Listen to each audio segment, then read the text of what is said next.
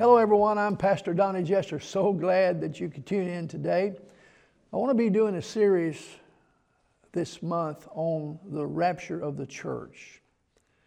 And if you get your Bibles, we're going to start out in 1 Thessalonians chapter 4, beginning with verse 13. And while you're going to 1 Thessalonians chapter 4, verse 13, if you would like to become a partner with this ministry, you will see the address on the screen. Also, there will be information and show you how to text to give. If you would like to sow a seed into this ministry, you can do that as well. So if you have your Bible, let's go to 1 Thessalonians chapter 4, verse 13. The Apostle Paul writes and said, "But I would not have you to be ignorant or uneducated, brethren, concerning them which are asleep, that you sorrow not, even as others which have no hope. For if we believe that Jesus died and rose again, even so them also which sleep in Jesus will God bring with him.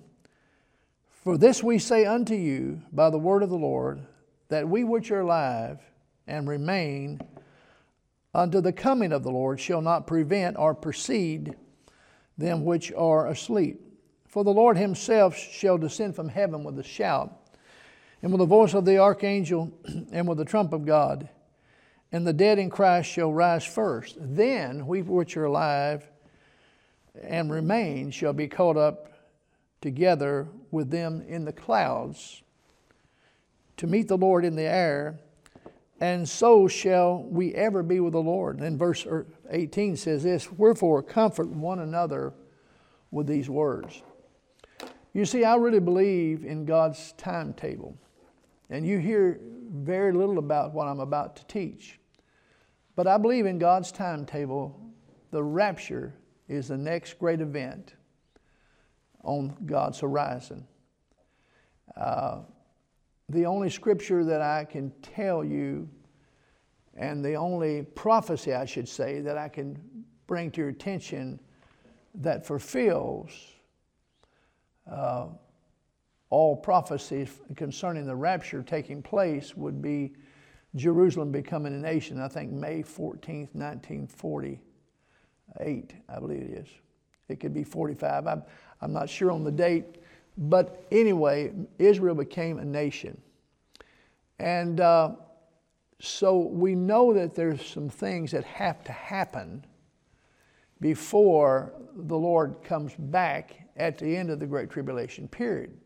But there is no warning for the rapture of the church. I want to go over this with you a little bit, just to bring to your attention. Verse 13, he said, "I would not have you to be ignorant or uneducated, brother, concerning them which are asleep," those that have already died and went on. That's with the Lord. He said that you sorrow not. See, it's amazing. I can't begin to think how in the world, I do know that, but it's been so many years, how people handle deaths of loved ones without the comfort of the Lord.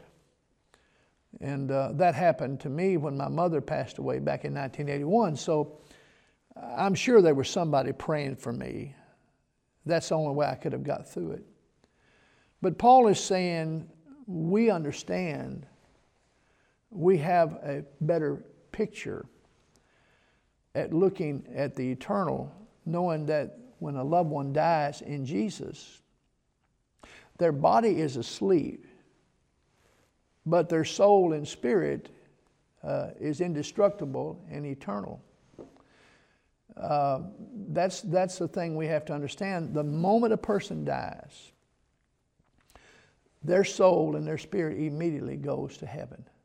No layovers.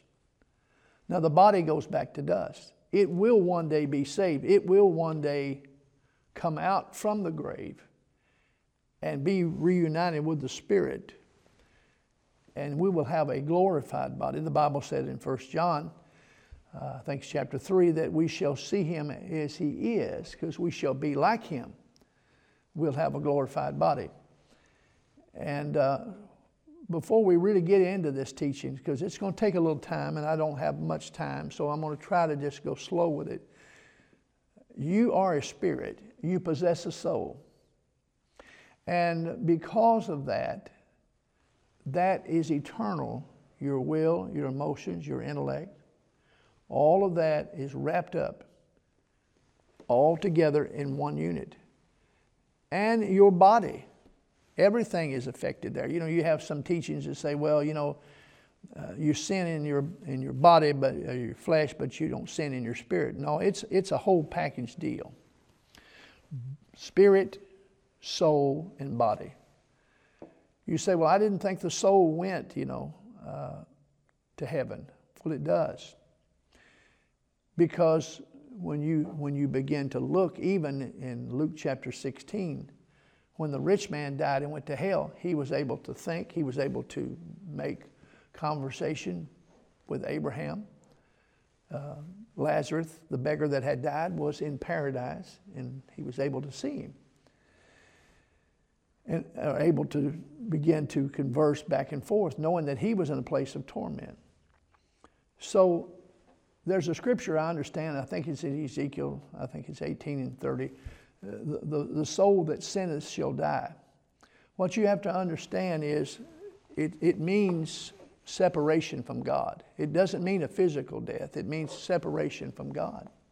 So the soul that sins, and the second death is, the first death is a physical death, when your heart stops beating and when your spirit leaves this body and your soul leaves with it.